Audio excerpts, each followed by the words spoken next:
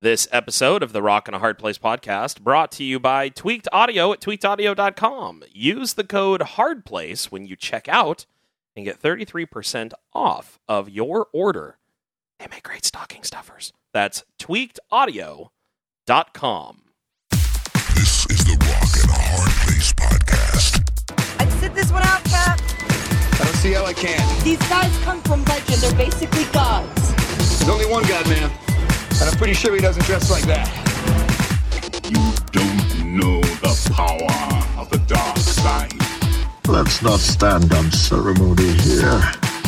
And now, here are your hosts, Chris Cooner and Paul Gibson.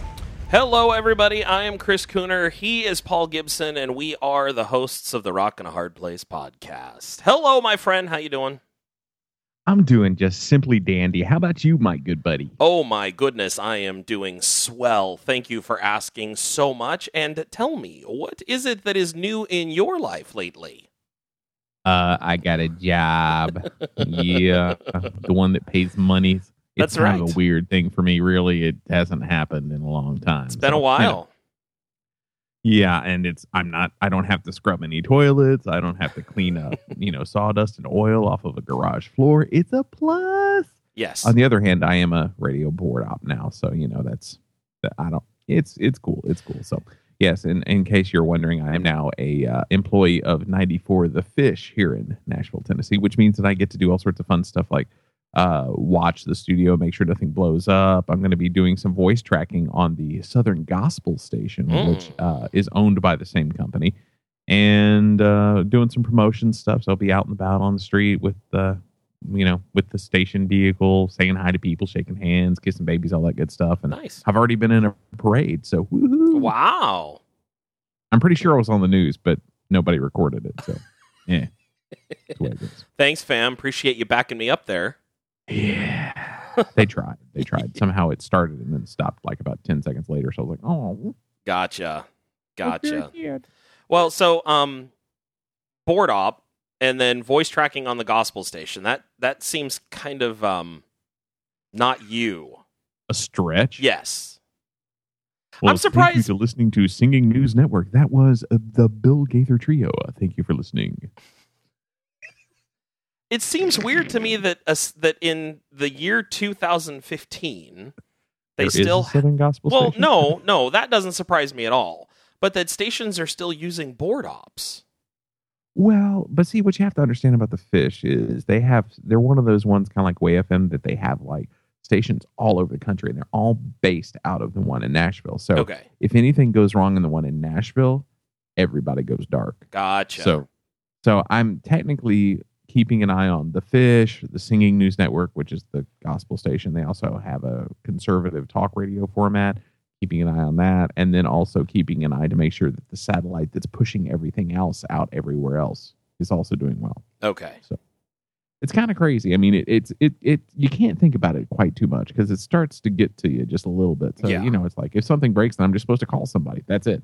Yeah. And it kind of freaked me out because something broke while I was training. And I looked at the dude, I'm like, how often does that happen? Because you didn't even look like you quite knew what was going on there for a minute. Right. Which was fine. He goes, really? That's the first time in the last calendar year that's happened. I'm like, oh, okay. So basically it's probably never going to happen to me. He goes, well, yeah, probably not. But, so it is what it is. But hey, the good thing is I can bring my laptop with me. I can work on other stuff. As we discussed, I'm going to be up like from Saturday, from the nighttime Saturday of midnight to the 6 a.m. of Sunday morning, all just kind of keeping an eye on things. So Yeah. as long as I stay awake, I'll be just fine. Totally. So it's all good. My first It's weird, though. Their studios overlook one of the runways at the Nashville airport. Oh, wow. Yeah, That's it's crazy. kind of cool, actually. Yeah. So I haven't seen any planes come in. Maybe it's not a frequently used runway. Yeah, it could be a But backup it's pretty runway or crazy. something. Yeah. Wow. But it's weird because they have their studio is like an entire room that's built in from the wall. Because Okay. the walls are glass. It's in like an office building. So you're in a room within a room, Okay. which is kind of weird. Well, that's all But part of the makes sense. noise isolation stuff, I bet. Yeah, but here's the irony. You can hear people talking in the hall, but you can't hear the planes land. That's very odd. Yeah, their morning show host told me that little factoid. I'm like, oh, Nice. you need to write that into your next contract. Be like, we want a thicker door. Yeah. Did you look at the morning host and say, you do realize I'm gunning for your job? No, because he's probably the reason why I got the job. So, Okay. that would be a bad thing. Yeah, that would be a bad thing. Oh my. Yeah. So my first foray into radio was actually doing a board op for local station here in Santa Rosa. And so I totally get, but they were only a local station. And at the time we were still playing CDs. So you had to have someone there to be able to actually play the music. No DJ, no music. Yeah. So, and you'd be there to answer the phones and all of that kind of stuff. So, I typically work Saturday mornings. I'd run from like 6 a.m. until it was like 6 to 12 or 6 to 2 or something. I don't know, some crazy long hours. And then my main shift actually was 7 to midnight, though, running a radio show. Do you know who Delilah is? Delilah After Dark? Oh, yes, I do. Yeah. So I ran Putting people to sleep everywhere. I ran the local feed of her show. It all came in through the satellite, and I had to plug in all the local content. So I had to pay attention to all the breaks and see when they were coming.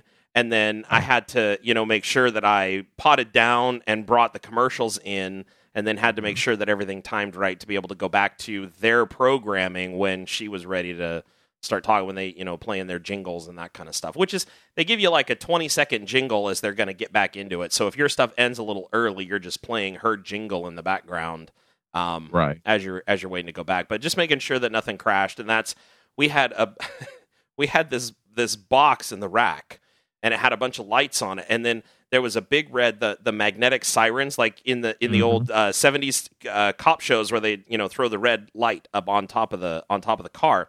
We had one of those attached to the top of the rack in the studio.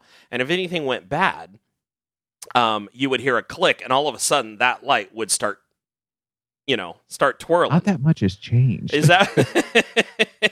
I mean, it's not a spinning strobe. It's just a boop, boop, Gotcha. Boop. So yeah, if anything goes off air or there is dead air for longer than like 2 seconds, it's like,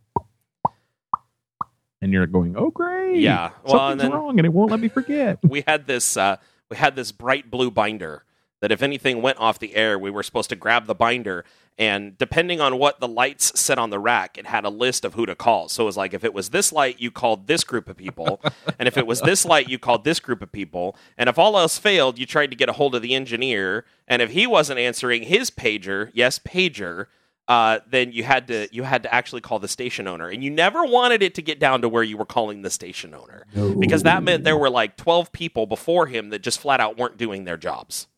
Right, and of course you're the messenger, and you get shot. Right. So how many times did you have to call the manager? I worked there for about 3 years, off and on, and I never ended up having to call the station manager. There was one time where he was working in his office. And it was late at night, and he'd like to pull odd hours. He was kind of a project guy. He loved to do little projects and stuff. And I was there doing my show. It was probably 11 o'clock at night, and the satellite feed went down for no reason.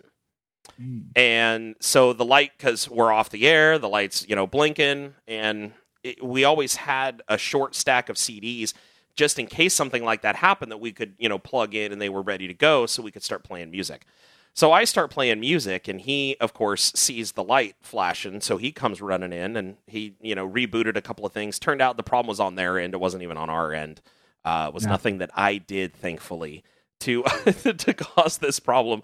That's the one thing you don't want to happen, is you don't want to be the reason that the light is blinking. If it's something out of your control, no worries, but you don't want to be the reason that the light is blinking. Yeah, the light is blinking because you leaned on the red button, or in this case, it's usually the yellow button. Though, yeah, right? I mean, the red button is the danger. You're on the air. Don't say anything bad. Exactly. Yellow button.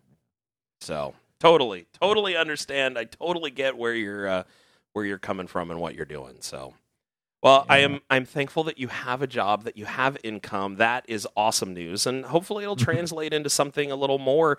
Now, you said you're going to be doing some voice tracking and stuff. What software do they use for running the station? You know what company it's made by or anything? I'm curious. You would ask me that. Of course I would ask you that. Next Gen? Oh, okay, yeah. Yeah. Next We Gen. looked at that, but it's expensive. And Station Playlist offered more for less money, so that's why we ended up going with Station Playlist for our stuff. Right.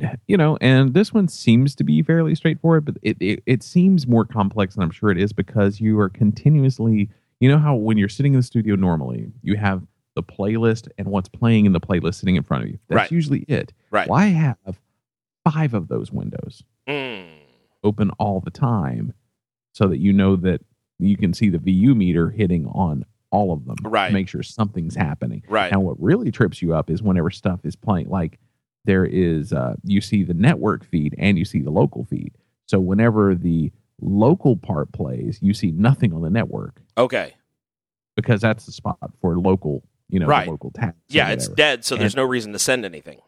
Right. And luckily the dude warned me. He's like, so if this goes dead for a second or like 7, it's probably the local legal ID.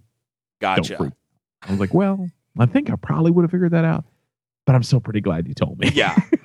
That's fun. So, yeah, and I get to do some production. I think I'm going to be voicing some commercials and junk like that. So Cool. it'll be good. It'll be good. deal. I'm pretty excited about it. Good deal. Well, Deal. we've got a little bit of news to talk about. Something that you are actually very excited about. Steve Taylor and the Perfect Foil. Right. They're